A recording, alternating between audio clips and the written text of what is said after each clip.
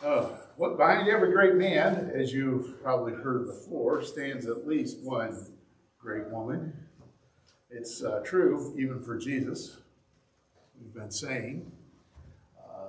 Matthew mentions or names in his genealogy of Jesus 5 women, each one with a unique story, and each one made a notable contribution to Jesus' family tree. The first was a widow who slept with her father-in-law and seeking children and relief from shame. That's a story that needs more explanation, and we're going to go into today.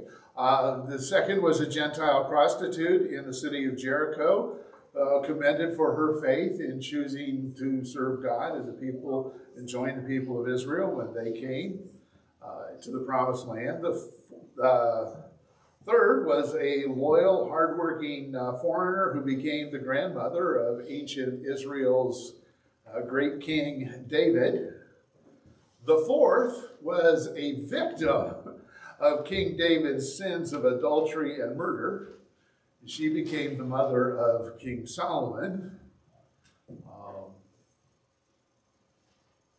Then there's a long pause in the listing of women until the fifth woman, Mary, is named in Jesus' family tree, his mother, Mary.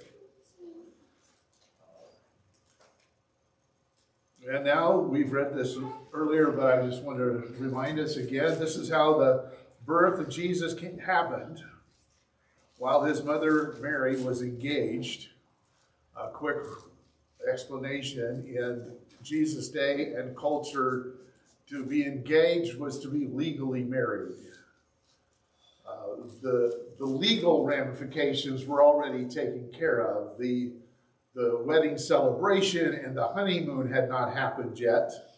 They would happen at some later time, but the legal aspects were all done. So Mary and Joseph were legally married. But before they came together, before the wedding and the honeymoons, she was found to be pregnant through the Holy Spirit.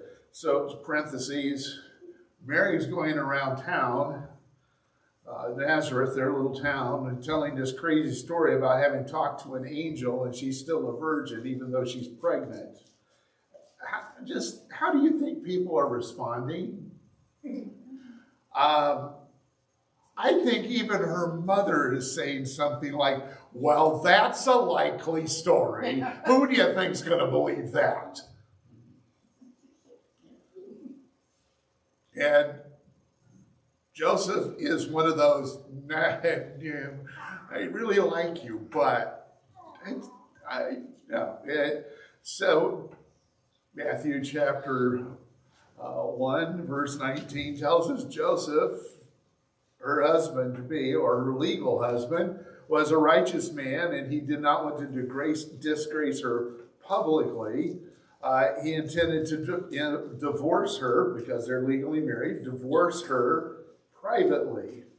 And when he had contemplated this, an angel of the Lord appeared to him in a dream and said, Joseph, son of David, do not be afraid to take Mary as your wife, because the child conceived in her is from the Holy Spirit. That unlikely story she's telling is true.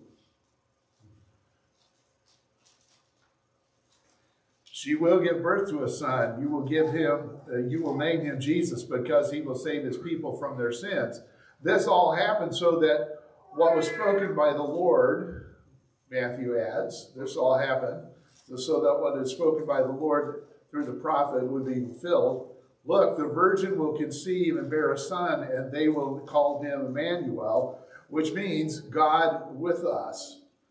When Joseph awoke from sleep, he did what the angel of the Lord told him. He took his wife, but did not have marital relations with her until she gave birth to a son, whom he named Jesus. Mary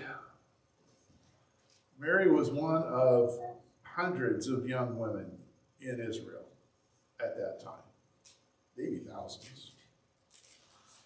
She lived in a small town that nobody thought a whole lot of, if they thought of it at all.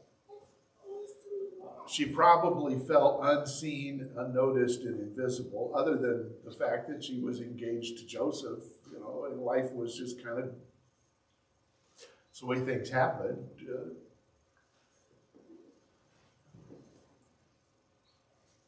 This.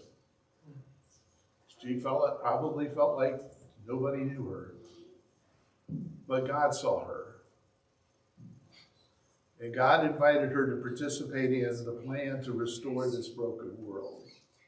He sent an angel named Gabriel to go to her, and the angel says, "Greetings, you who are highly favored. The Lord is with you." In other words, Mary, you are not invisible to God. He has noticed you. You are chosen. Will you play your part in his plan? Will you play your part in God's plan for this world?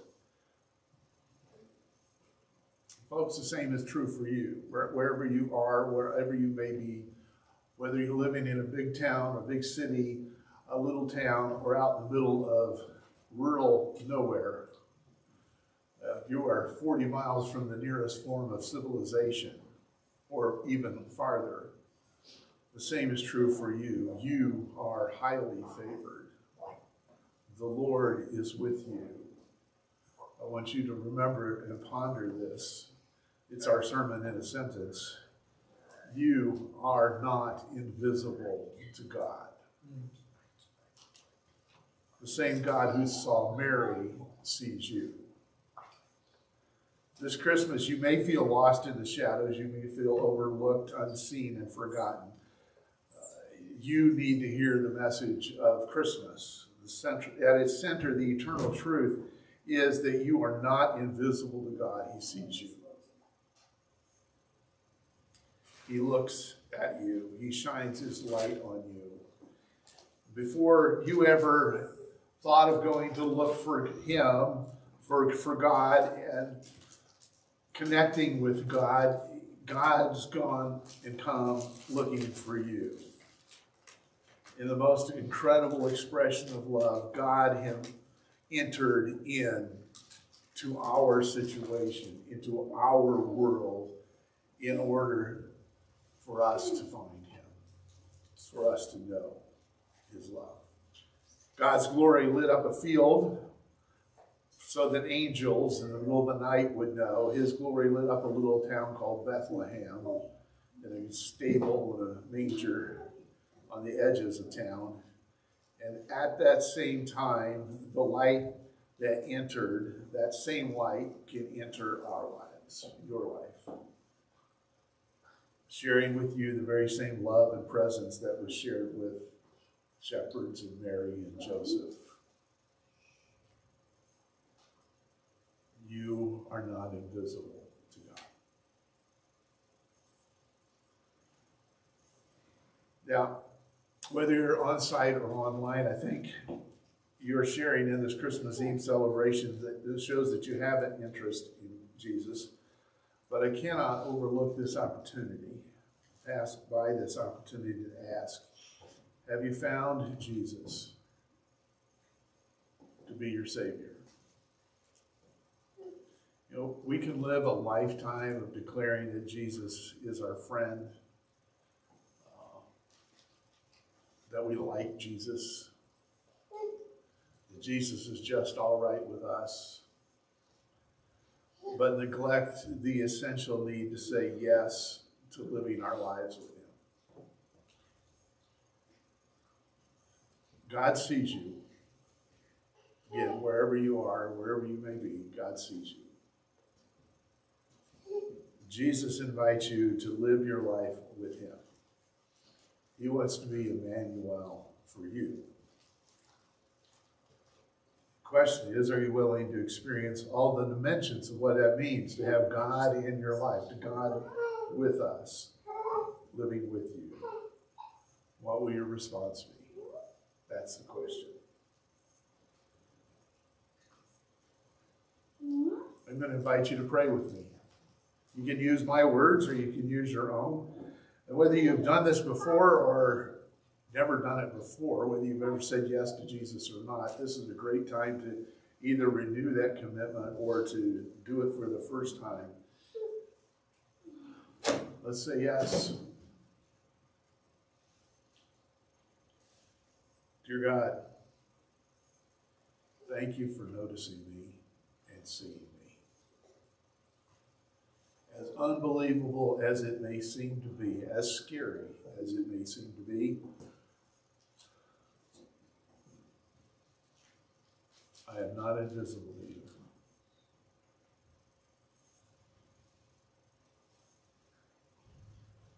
Jesus, thank you for coming. Thank you for inviting me to live my life with you.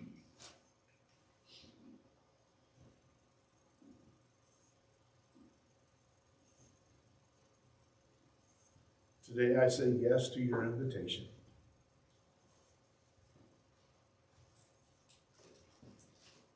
Welcome to my life, Emmanuel.